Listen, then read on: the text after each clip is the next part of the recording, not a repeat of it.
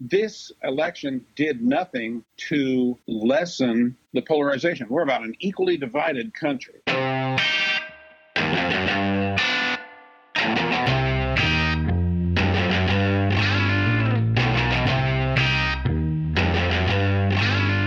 Welcome back to another installment of Barney and Clyde, brought to you fortnightly and forthrightly. This is BNC Season 2, Episode 21. Today we're going to talk about the recent election. Funny business or not, is voter fraud an issue this week after the election?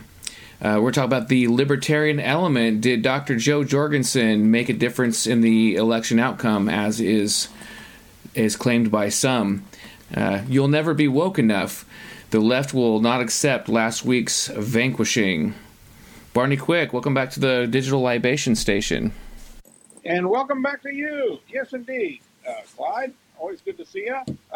Welcome to all those who are returning. We've got a viewership and listenership that has been growing, and we've got some faithful followers and so forth. But if you're new, the basic premise, in non-pandemic times, we meet at the libation station, the bar across from the office in my home, and we take 3 or 4 matters that are on the nation's plate at the time, and kick them around. Clyde is a libertarian. I'm a conservative. There's a considerable amount of Venn diagram overlap, but there's certain areas that are outside that Venn diagram, and we have in common, the main thing we have in common is the notion of the primacy of human freedom, that it's the most important characteristic for human flourishing. So that's the premise. And we have these little segment names that we give things. And that's the premise. But we still have a beverage together, even though it's remotely, since this pandemic's hit. And Clyde, what do you got today? I've got an O'Doul's Amber.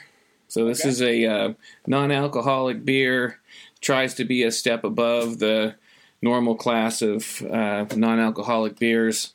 It still sucks, but it is a little bit better than most of the sort of like Budweiser-y. If you could make a Budweiser worse, you do it by taking the alcohol out of it. And they try to put a little bit of the flavor back in by having, I don't know, some more amber type grains, some more robust malts, and it definitely improves it, but it's still got miles to go. Well, I'm going. I've got that autumnal theme going on. I've got some River Ridge salted caramel apple cider. Ooh, it's very very seasonal. Well, we've got 3 things we're going to look at today that are of a pretty darn timely nature, I think. First off, the thing that is just going on and on and on is this notion that there's something fraudulent about the electoral process, generally speaking, and in particular places. Clyde, when we were doing a little show prep, he said that this may take us outside the Venn diagram. Easy for me to say, but my feeling, I mean, you look at the New York Times just this morning had a big piece. The Times officials the New York Times called officials in every state, and no evidence of voter fraud. I mean, oh, that's horseshit. No evidence of voter fraud. Like, I mean, there's some evidence of voter fraud in every election, right? I mean, are they saying no evidence of widespread voter fraud or no evidence of substantial? If you read into the article, I mean, they've only got so much space for a headline, but enough fraud that it would have moved the needle, that it would have made a difference in the outcome, is basically what they're saying. Election officials in dozens of states representing both political parties said there was no evidence that fraud or other irregularities played a role in the outcome, amounting to a forceful rebuke of President Trump's portrait of a fraudulent election.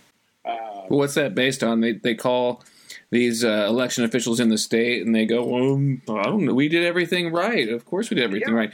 You know, yeah, we're hitting 100%, man." The boss calls you, "Hey, how's everything going down there on the line? You guys knocking out your work?" "Oh yeah, boss, we're really doing it right. We did everything." "Well, what about some quality problems? You guys have any quality problems?" "Oh no, boss. Everything's great." You know. Well, help me out here. What's that? Okay. Well, my only point is that it's impossible for you and I to know what voter fraud occurred or didn't occur, or to really examine this in depth, right? Barney Quick and Clyde Myers can't know the specifics of the entire United States presidential election, brought to you by 50 states and God who knows how many counties within each of those states. Indiana has 92 counties, each with their own, election process. So you could imagine times that by 50 states, and some of them much, much more massive than Indiana. So we can't know what happened. But one thing I'll guarantee you there, how many votes were cast? Like 150 million, like half the population voted? Something like that. 150 million votes cast. And it's one of the most highest voter turnouts ever. I think it set a record. Yeah, and it was higher on both sides. So more people came out to vote Republican, and more people came out to vote Democrat. So we got more people voting. So there's got to be some fraud in that situation. There's got to be some incompetence in that situation. There's got to be some just mistakes, snafus, and computer problems in all that situation.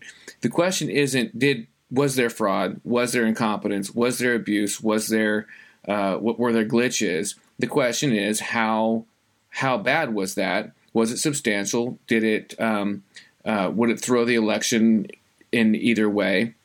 Yeah. Even if it only threw one state. I mean, we got to sort that out. So just as a couple anecdotal examples, and again, this is from the New York Times, okay? I think we can agree that the Times is kind of a lefty outfit these days. So they said that 3 types of absentee ballots that never reached voters were discovered in a postal center outside Milwaukee.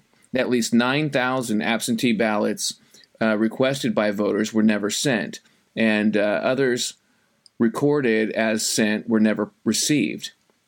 Even when voters did return their completed ballots in the mail, thousands were postmarked too late to count, or not at all. So, I mean, there's an example. From the Milwaukee Journal-Sentinel, nearly 2,700 absentee ballots in Milwaukee were not sent, and about 1,600 in the Fox Valley were not processed because of computer glitches and mailing problems, according to the most comprehensive account of what went wrong in the April 7th election. So this was during the primary.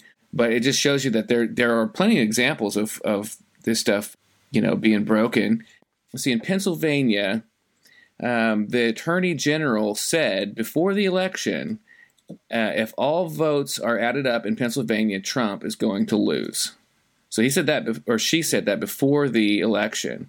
And then, according to Rudy Giuliani, the former presidential candidate, the former mayor of New York City, and the President Trump's current attorney, he said the margin in Pennsylvania was about 40,000 votes, and they have at least 400 to 450,000 that they have in question at the moment, just in Pennsylvania. But they also have those in Michigan and Nevada and other places. Well, this New York Times article that I read, but the Office of the State's top law enforcement official said that there was no evidence to support Mr. Giuliani's claims that the election in the state was fair and secure. Many of the claims against the Commonwealth have already been dismissed, and repeating the false attacks is reckless, said Jacqueline Rhodes, the spokeswoman for Josh Shapiro, a Democrat who is Pennsylvania's Attorney General. No active lawsuit even alleges, and no evidence presented so far has shown widespread problems. It would be statistically unlikely that a national election would not have some funny business. there always it has been. The question is, and now we get to stuff like Senate Majority Leader Mitch McConnell's statement the other day that President Trump is certainly within his rights to pursue all means of investigation, but the general consensus is that no amount of possible change in tally numbers in any state is going to put him ahead of Joe Biden. But what's the basis for that consensus? Like, I mean, what does that come from? Some kind of second tally or anything like that? Because I've got a couple Giuliani clips, if you're game for those. Let's listen to a couple of these here. We had no observer, not a single observer, for over 350,000 mail-in votes that were counted. Now, can you explain for people who don't know this, because Mayor Giuliani, you've been in government a long time and you've been a prosecutor, so you are, despite what the left may want to say, you're a brilliant man. A lot of Americans may not know what that means. Can you qualify what observer means? What it means is, and it makes sense, right? When you have a mail-in vote, absentee votes are always counted this way. In order to verify the vote, there's a Republican on one side, a Democrat on the other side, and an election official on the other. He takes out the envelope. Everybody gets the chance to look at it. They make sure it's a real envelope. They open that up. They put it aside. Then there's an inner envelope. They make sure that that is properly processed to a specific election district. They look inside. They see a ballot. They don't look at who he votes for. And then they both approve it, and they put it in the voting pot. Either side can make an objection. Right. The Republican or the Democrat, and then they put those aside, and then those are examined by an independent judge. That did not happen here. The law required that it happen. Wow. The law required that every single ballot be observed, because these mail-in ballots are inherently prone to fraud. They're easy to send in 100 of them, right? 200 of them, right? So this is a very important part of the process that removes the fraud. Right. In the case of 400 or so ballots, there was no Republican inspector. We have 50 different witnesses to establish that and videotape. Right. Yeah, and we ran some of that videotape. And we went to court, and the court required that we be allowed 6 feet closer so we could see the ballots. Mm-hmm. When Corey Lewandowski and his colleagues went back with the court order that we were put 6 feet closer, but the people counting the ballots were moved 10 feet further away. Oh, right. And he was threatened with arrest by the sheriff if he insisted on anything else. The lawsuit we file tomorrow will allege what I just told you, and we will have a hearing and we will prove it. But by the time we're finished, that number is going to go way up. Okay, so that's from the Louder with Crowder podcast. Is sort of a conservative comedy show, which is really welcome in conservative talk radio. A little something lighthearted is quite a breath of fresh air. But anyway, so Giuliani's claim is that they've got 50 witnesses in some areas that have signed affidavits, swearing that they saw election fraud take place, that they saw poll workers violate the law and exclude Republicans and that kind of thing. So it's again, it might not be that many, but it's there's a lot of witnesses saying that it did happen. So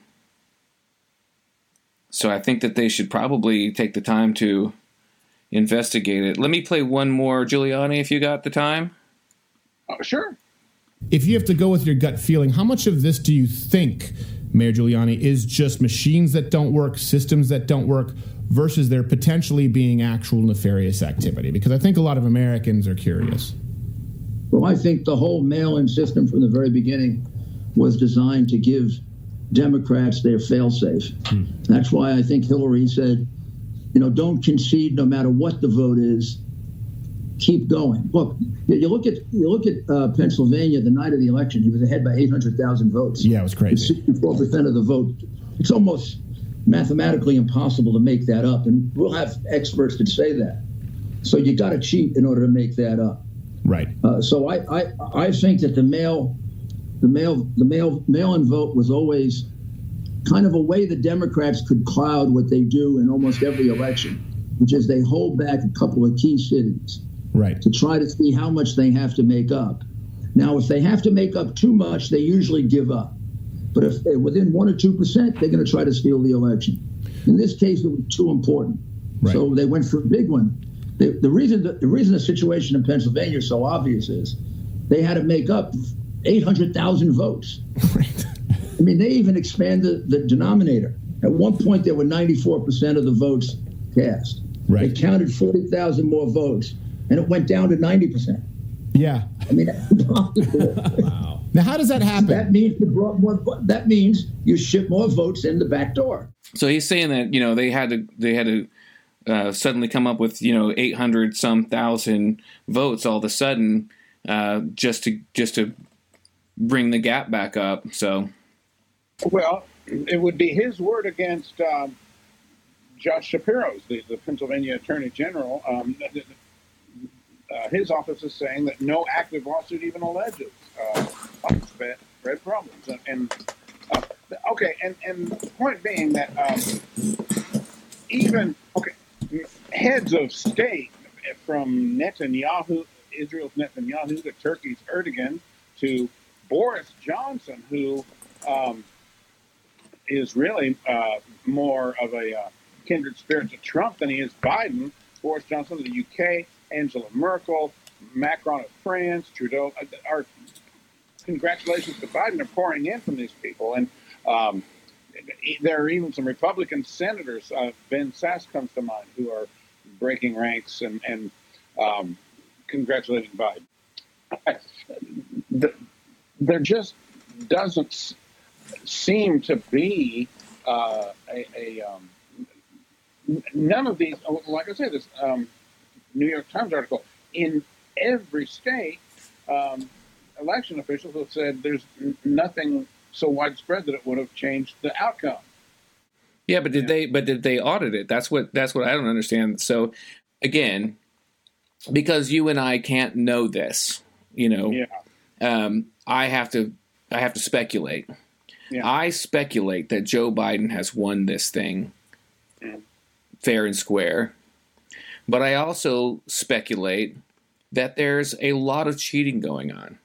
And I don't know if that cheating is commanded from the top or if it's just people cheat for their team. And I don't know if that cheating is one-sided. I think if they did an audit, they might find that not only did the Democrats cheat, but the Republicans probably cheated in a lot of cases too.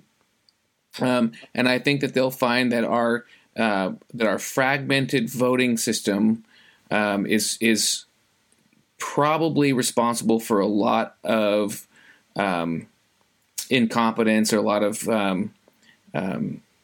people not getting to vote or votes counted improperly just by mistakes, glitches, and that kind of stuff. I think that anyone who doesn't want there to be an audit of this system, there's got to be... Who conducts this audit? Our Federal Electoral Commission? Well, I'm not sure, but what you have to have is you have to have agreed upon representatives from the Republican Party, from the Democrat Party, and then some kind of objective third party that they both agree on as an objective third party. And then you have to audit each state's process and go down as granularly as both sides agree to go down. It's suspicious to me that I haven't heard anyone on the left saying, yeah, we should conduct this audit. We should be 100% transparent with the American people, and we should make sure that everyone knows just how legitimately Joe Biden won. Let's do this thing.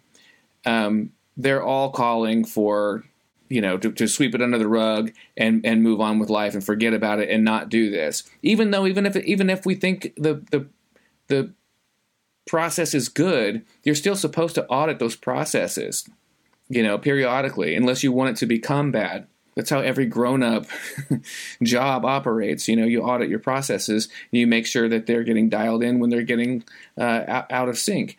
And I don't hear anyone on the left calling for the audit, or at least just being open to it. Everyone who seems to want transparency is on the right, it seems, and that makes sense that most of them would be, because they're the losers in this one so far, in this race so far.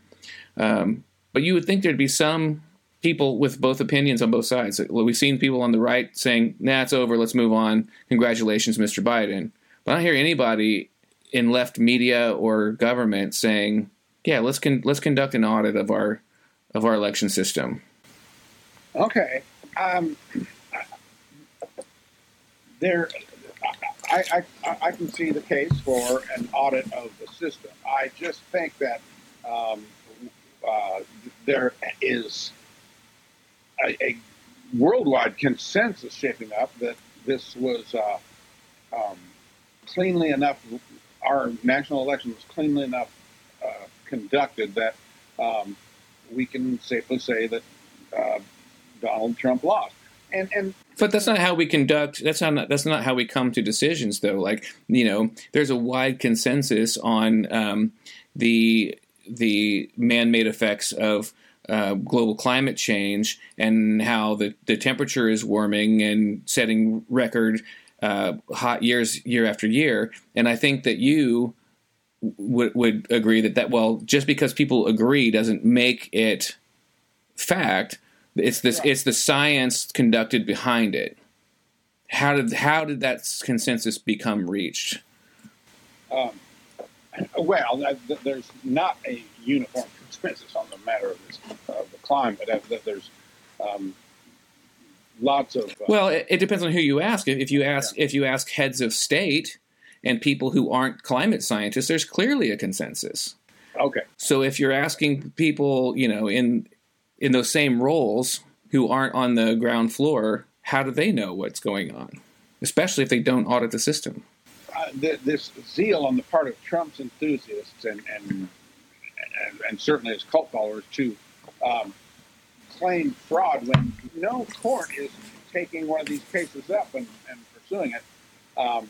As a conservative and someone who would like to think of himself as a Republican, but really doesn't anymore because of the Trump phenomenon, but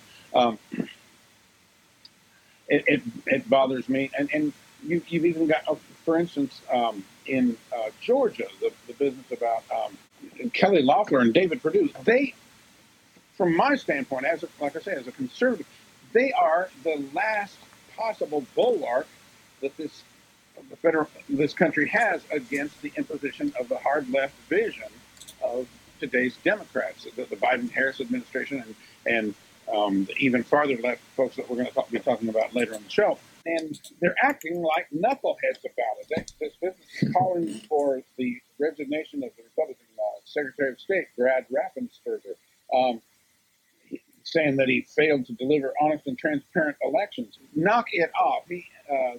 No one but them is disputing what's going on in Georgia, and they are endangering their own prospects in the January runoffs for both of their seats. And it's time to knock that off and focus on campaigning on the basis of your principles and ideas and policy proposals, and leave this out of it. And Donald Trump himself, with the "I won the election" tweets, he looks increasingly, with every day that goes on in public perception, like a guy out of touch with reality. Okay, I mean, my question, I guess, to you would be,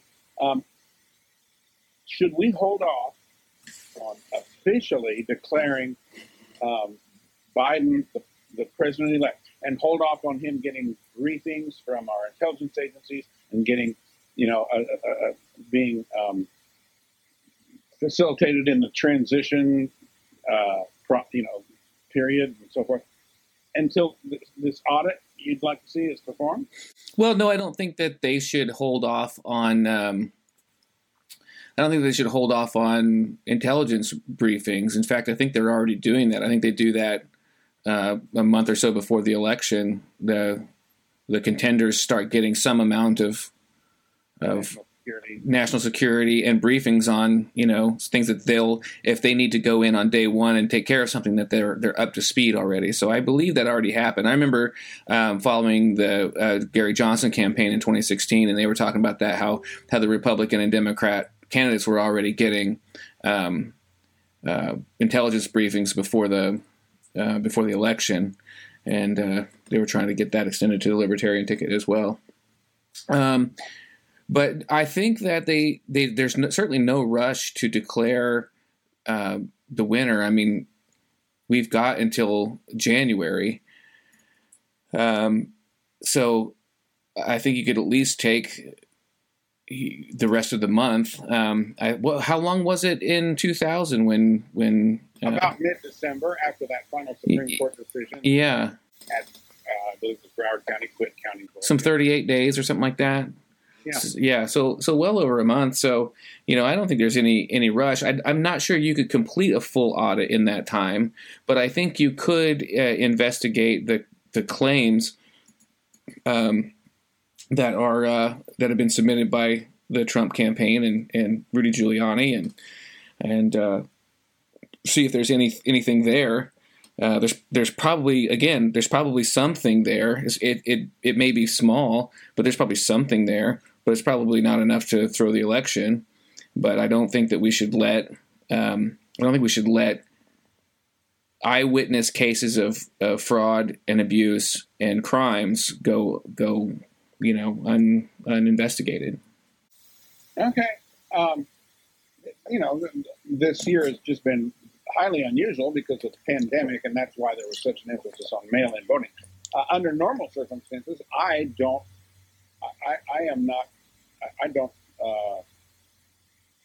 have much use for mail-in voting. As a matter of fact, I'm something of a traditionalist. I think unless you're overseas serving the country, or physically incapacitated, you ought to show up at the polls on election day. Mm-hmm. My point is that, as you were saying a while ago, there don't seem to be any on the left saying, let's have a thorough audit of our entire election process. It's been increasingly, there is no one but people who are on record as being diehard Trump supporters calling for prolonging this when there's an overriding consensus that the numbers are such that no new discoveries of discrepancies could reverse them. I just noticed while we were had a little a news item I noticed on a site I've got up, said that Pastor Robert Jeffress of the big Baptist megachurch in Dallas. You couldn't ask for a more sycophantic, leg-humping Trump supporter. But he has said that, it's a bitter pill to swallow, but Joe Biden is our president-elect.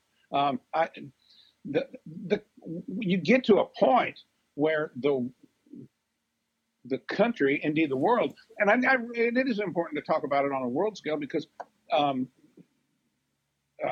America's relations with other countries and its role in the world and global stability comes into play.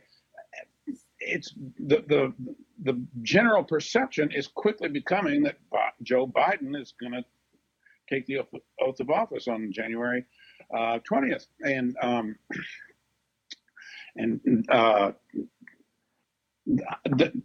there's just. And if they don't investigate the claims and they don't audit the system to some degree, and Republicans aren't allowed to be a part of that audit process, you'll never convince the base that it wasn't stolen from them. Never. Yeah, that's true. It's going to leave a bad taste in their mouth, but they will, and do nothing to bring us together or end our polarization. That's right. Right. Okay. Okay.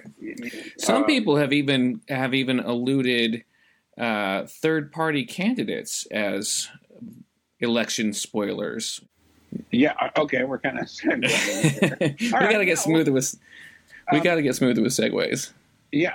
Okay. Well, you're speaking of Jorgensen, and tell me about what was her final vote tally? What percentage of the vote did she get? Just over 1%, I think. Okay.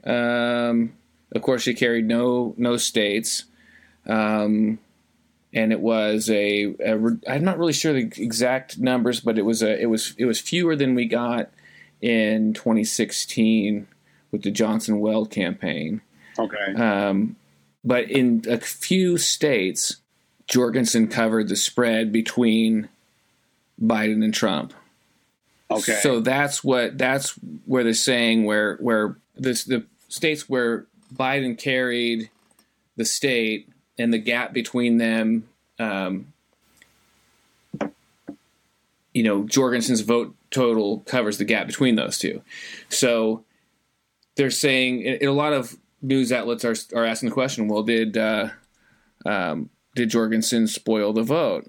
And I don't know. What do you call an election spoiler? The only one that I really think has been in the last 30 years is Ross Perot in '92. Yeah. I think that he was a major factor in the election going to Bill Clinton. A factor, but was he did he spoil it? Did he spoil it for who was Clinton running against then? Bush Sr.? H.W. Bush, yeah. Yeah. So did he spoil the election for H.W. Bush, or did he? I think research, combing over the numbers, has shown that he did. That it would, or at any rate, it would have been a much tighter race without him in it. Yeah, but does that really mean that Perot spoiled it for Bush, or did Bush spoil it by not appealing to the people who defected to go vote for Perot? Well, okay, now that's worth. So the same thing here with Dr. Jorgensen. I might point out that I believe she was the only candidate with a advanced degree, but I feel like a vote has to be earned by the candidate. It's not entitled. It's not entitled to them. So if Trump is not getting the votes, it's because he didn't earn them. I mean, assuming fraud and incompetence and all that aside, it's because he didn't appeal to those people, and they made a different choice. But it also assumes that that Jorgensen only pulled from Republicans. That Republicans are the only ones who are disenfranchised, and that is so not the case. I mean, if you look at Jorgensen's presence on social media sites, you'll see tons of young people, a lot of women, a lot of young women, and they're obviously pulling from the left quite hard. So I just think if you assume that she covered the spread, you have to assume that she was going to, or that one candidate or the other was going to get 100% of those votes. Yeah. In order to say that she spoiled it or whatever. I would say, yeah, that's true. What's the conversation like been within the Libertarian Party and the Libertarian movement in the aftermath of last week's election? Has it given them any indicators as to what to do next time, or ineffective messaging or effective messaging or anything like that? Well, I'm not really involved with party leadership, but I've got my finger on the pulse of it a little bit, just from what I try to coordinate our unofficial county chapter here in Bartholomew County, Indiana, and I'm a member of the LP Mises Caucus. And one theme that's been going through the party is which group of disenfranchised voters is most likely to come over? Who should we be reaching out to the most? Where should we angle our messaging? And so people like the Mises Caucus are saying, well, we should go straight towards the core libertarian principles and never back down from them, and be absolutely clear and not be hyper pragmatist and hyper willing to compromise. We should be true to our core beliefs. The party leadership historically has been sort of left leaning, so they're reaching out to the left a lot, and I think some of that comes from the LP being very welcoming to people with alternative lifestyles. The same-sex marriage equality was in the very first libertarian platform and has been in every one of them. So it's always been a good place for people who believed in human freedom, but also fiscal responsibility and that kind of stuff. So we recently in Indiana had the Donald Rainwater campaign, right? Yeah. And Donald Rainwater appealed to the right quite a bit. One of my day jobs, I'm a journalist. There's a media company in the city where we live that owns 4 radio stations and has a website called Local News Digital. And I spent election night down at the station posting returns on Local News Digital, and I noticed that 2 of the counties in the listening area for the radio stations, Rainwater did substantially better than Woody Myers, the Democrat candidate. So what he did is he appealed to the right. I think the party leadership suspects that the right comes to us anyway. People who are Republicans who get disenfranchised with the Republican Party come to us kind of naturally and organically because we're for free market economics, we're for personal liberties, we're for the Second Amendment, that kind of stuff.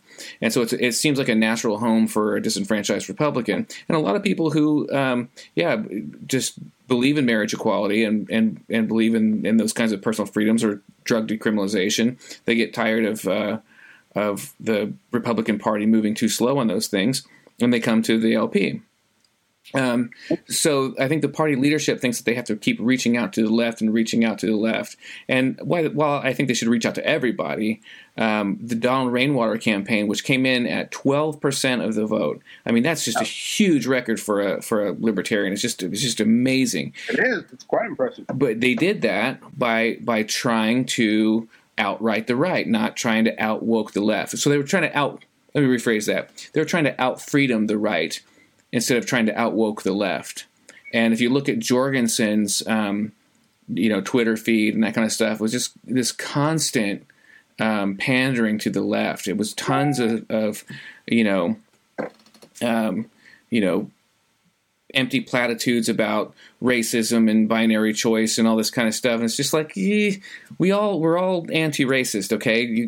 But if you're gonna bring that stuff up, you've got to have more than platitudes. You've got to have policy. You've got to have tangibles, and you've got to relate that to human freedom and how that works with the libertarian message. And it seemed like it fell flat. So I would venture to guess that the Jorgensen campaign did not pull from the right as heavily as a libertarian candidate normally would have. But that's complete speculation on my part. Okay. Be interesting to know how libertarian gubernatorial candidates did against the Republicans and Democrats in other states. Yeah. Is Indiana's 12% figure higher or lower than some kind of average for that? Oh, it's higher by a lot. I think the average race like that comes in around 2 to 5%. Okay. And the only times people will bring up, different candidates like Jesse Ventura and things like that, but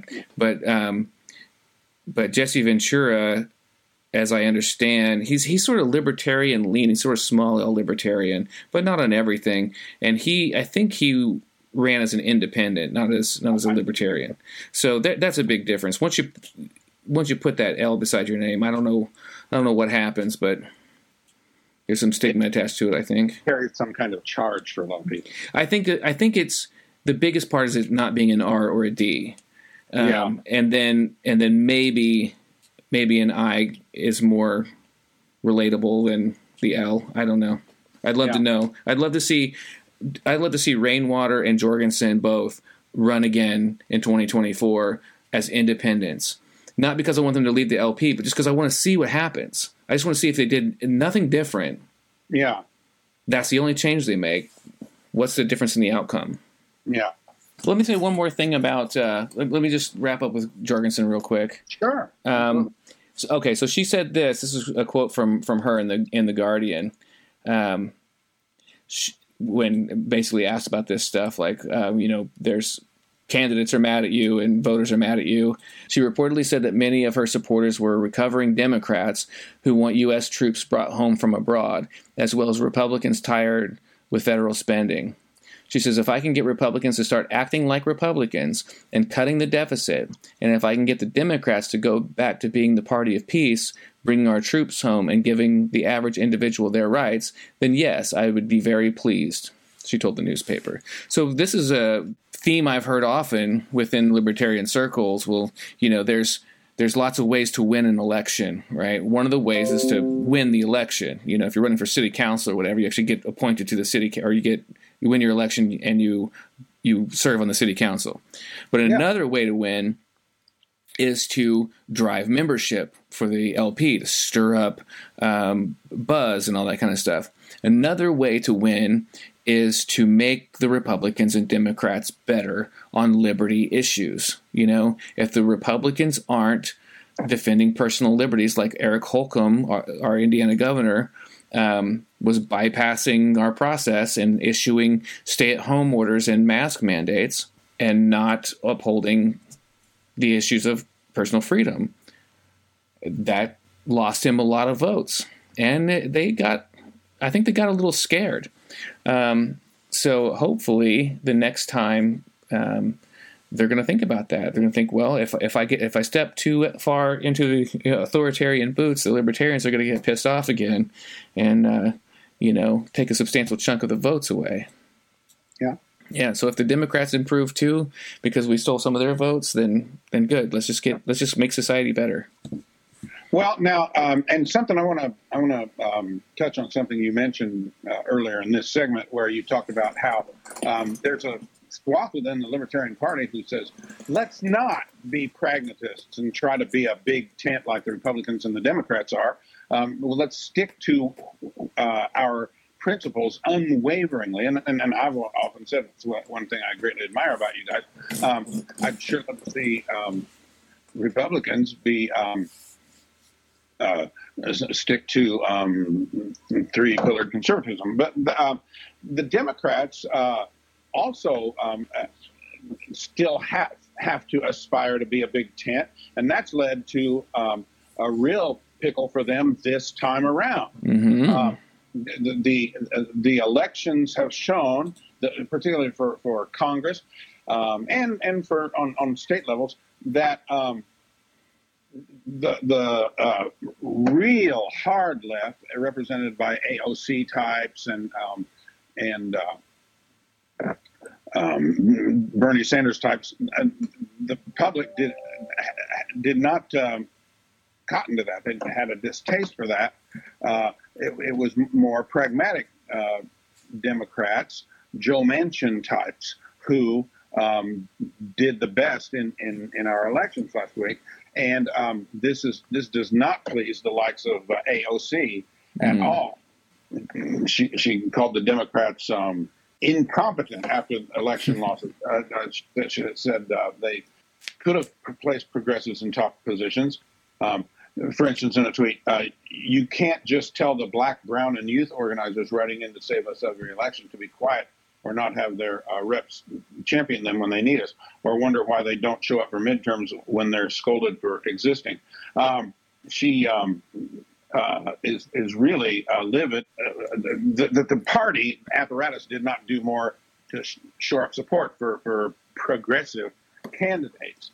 As a matter of fact, she at one point said, I'm not sure I even understand why I'm in politics. She was so discouraged about it. Yeah, I wish I had gotten the quote, but someone had asked her about running for the Senate seat, which I believe would be Schumer's Senate seat.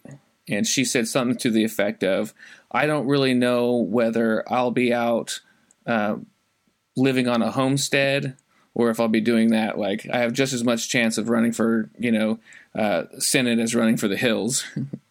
Okay.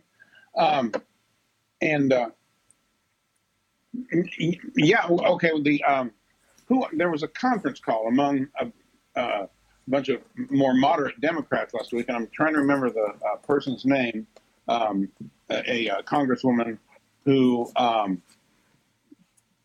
said,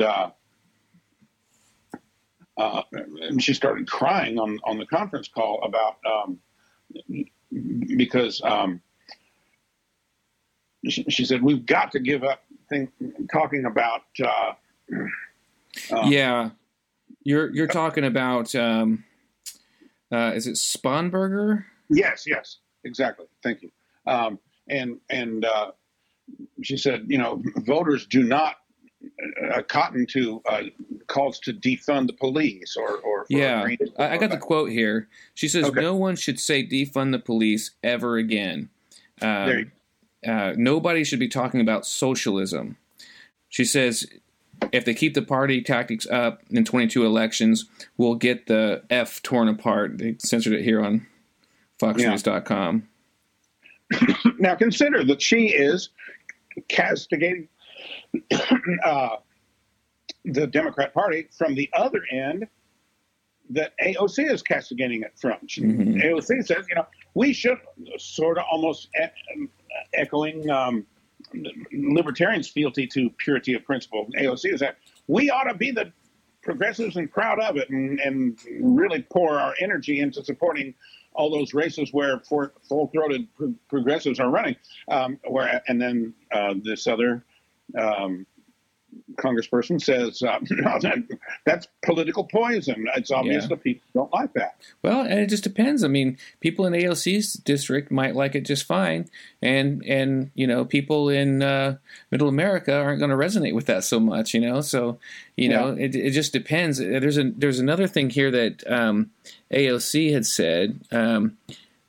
She said, "I've been begging for the party to let me help them for 2 years." Right, I remember hearing that. All 5 of the venerable or swing district people that I helped secured victory or are on a path to secure victory, and every single one that rejected my help is losing. That's from Fox News. So, she might be right. I don't know if that's an accurate statement, but it probably is. But I think that it's the Democrat Party. I don't know if they can keep being a big tent like this, It's not that big of a tent. Yeah, and the same darn thing, what we covered earlier in the show. There's going to be a real day of reckoning between Trumpism and other kinds of Republicanism. I mentioned during our first segment how I'd like to grab Senators Perdue and Loeffler from Georgia and shake them by the shirt collars for being such knuckleheads and demanding that the Attorney General resign for his hand. The other side of the coin is that keeps the Trumpist base fired up to make such firebrand comments. And with this runoff coming up, they need the votes of the Trump base, and Loeffler and Perdue probably think they're helping Trump. My point being that both of the major political parties are trying to fit these diametrically opposed elements within them into their big tents, and it's going to cause each of them problems. Oh, go ahead. I was just wondering if you saw a fragment coming. Do you think that they'll actually ever split? I think, we have a Green Party, but and there's also a Democratic Socialist Party. Do you think that anyone will ever actually break off and go to those parties, or I don't know. start a new one? We may be seeing hints of an alignment so fundamental that it that births new coalitions that become parties to replace Republicans and Democrats, because the factions within the Republicans and Democrats that are opposed really can't abide each other very well. And now there's all outside organizations that are having a big cultural influence right now. There is Patrisse Cullors, who was one of the 3 women that founded Black Lives Matter in 2013 and is a self-avowed trained Marxist. She's now the leader of the Black Lives Matter Global Network Foundation, and she penned a letter that was released November 7th, addressed to President-elect Joe Biden and Vice President Kamala Harris, basically saying that we expect to be at the table. We expect to help shape your administration's policies. And Black Lives Matter wields considerable influence, and they're fiercely determined. And I don't know. I mean, Kamala Harris is fairly sympathetic to them, and Joe Biden's kind of he's this faltering guy in his late 70s who probably would just kind of twiddle his thumbs while they ran roughshod over his own agenda, and he'd have to kind of, and he's already on record as pandering to the whole identity politics thing. Oh yeah, well that's what he's good at. That's what he's good at. He's really good. He's really good at making Black people think he's got their best interest in mind. Right. He's been doing that for half a century. You're right. And so that's why, as a conservative, I'm not real keen on identifying myself as a Republican anymore. But that's why that Georgia runoff in January is so important. Without a Republican majority in the Senate, all this stuff will just come tumbling down. Oh yeah. Identity politics and climate alarmism and the federalization of education. Yeah. That's why one reason why, like, as much as I abhor Trump and just think he's a really foul human being, and a man of very little character, I just, having Joe Biden at the helm of this nation, or Kamala Harris at the helm of this nation, it's just a recipe for disaster. I know that the corporate tax is going back up, the jobs are going to disappear again. I know that there will be draconian COVID lockdown measures that are going to continue to impact the economy and really, really, really impact people's real lives and cause a lot of pain, heartache, and suffering. That's unnecessary. And I feel like we just don't have, with Trump, we sort of had an embarrassing crap show in the media, but we also had someone who was willing to go to bat for freedom on some issues, right? Sure. Not a lot. And I realize he's just as pro big government as a lot of Democrats, but and I don't support that. But on a few key issues, he was the only one defending freedom. And the truth is that now we don't have anyone defending anything. Yeah.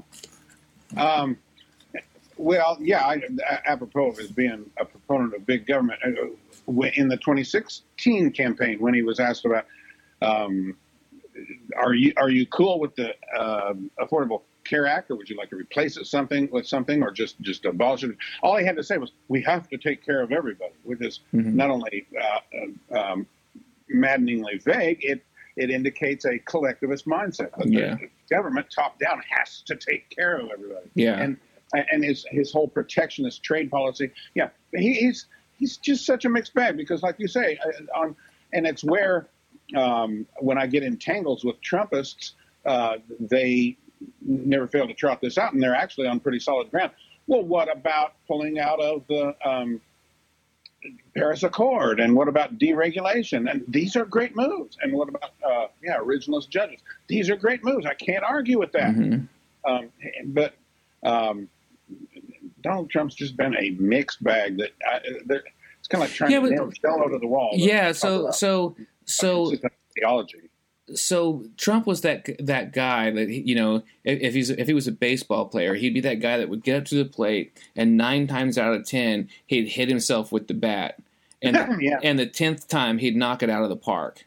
Yeah, and Biden is never even going to be able to find the stadium. Right. And there'll be lots of people like Patrisse Cullors and Nancy Pelosi and AOC, and the stadium is this way, Mr. President. Right, and there'll be draconian measures. If you think about what Biden and Harris said during the debates and during the election cycle, that the president wasn't doing enough, that there should be federal lockdown orders, and there should be federal mask mandates and this kind of stuff. And it's like, not even considering the idea that should be handled on a state by state or municipality by municipality level.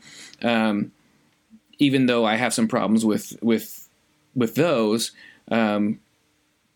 it's still like you that there is no constitutional breach that they consider out of the question. Yeah. And the court packing thing really terrifies me. I like if they proceed to do this. I once again, Clyde. That's why I know you're not a Republican, and I'm I'm not really either. I am a conservative, but that's why I'm really biting my nails about what happens in Georgia in early January. Yeah. Because that's all that can stand between a chance for freedom and the principles we share, and on the other side, wholesale imposition of this vision and court packing and new states and all that kind of thing. Yeah. Your choice just went out the window. Well, I guess it's probably a good place to wrap it up and call it a day. So, we covered a lot of territory. It's just one thing I think that we can probably both agree on is that this election did nothing to lessen the polarization. We're about an equally divided country. Boy, that's true. Yeah. It's kind of, I've seen it likened to the trench warfare in the countryside in France in World War I. People would just fight to the death for months over 30 yards of terrain, and then they advance and get it, and then the other side would push back, and you just and that's kind of where we are politically in America. Well, in Congress, I think that's good. If Congress is gridlocked, they can't pass any stupid frickin' laws. Exactly, yeah. And we're better off. But with the people... Gridlock means nothing will get done in government. Yay! Exactly. But if the people are divided like that, I think that's a bigger problem because, it makes for some real sad situations, like family members not talking to each other. And it manifests in violence and, you bet. More of the intolerance, on both sides. Yeah. Right. Well, I think we have put our special touch on it and fixed the world's problems today. Yeah. Reader or viewers and listeners, please chime in on the comment threads underneath our Facebook post, at our YouTube page, and send us emails. Be part of the conversation here at Yes. Please do that. And the best way you can do that is to subscribe. So you can subscribe to our YouTube channel. You can subscribe to our audio podcast on Apple or on Spotify or on just about any podcast application or manager that you prefer.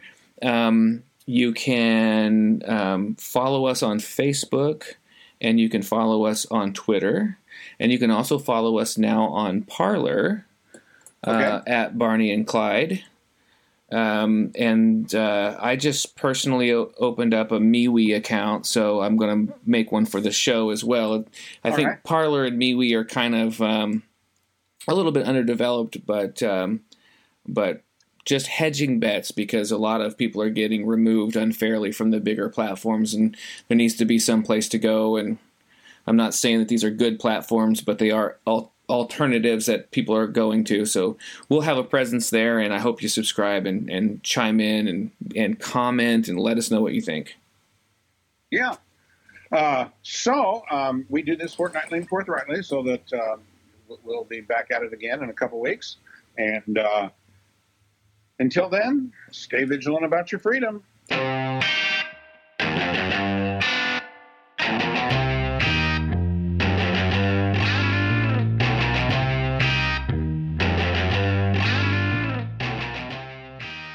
Well, that's an interesting development.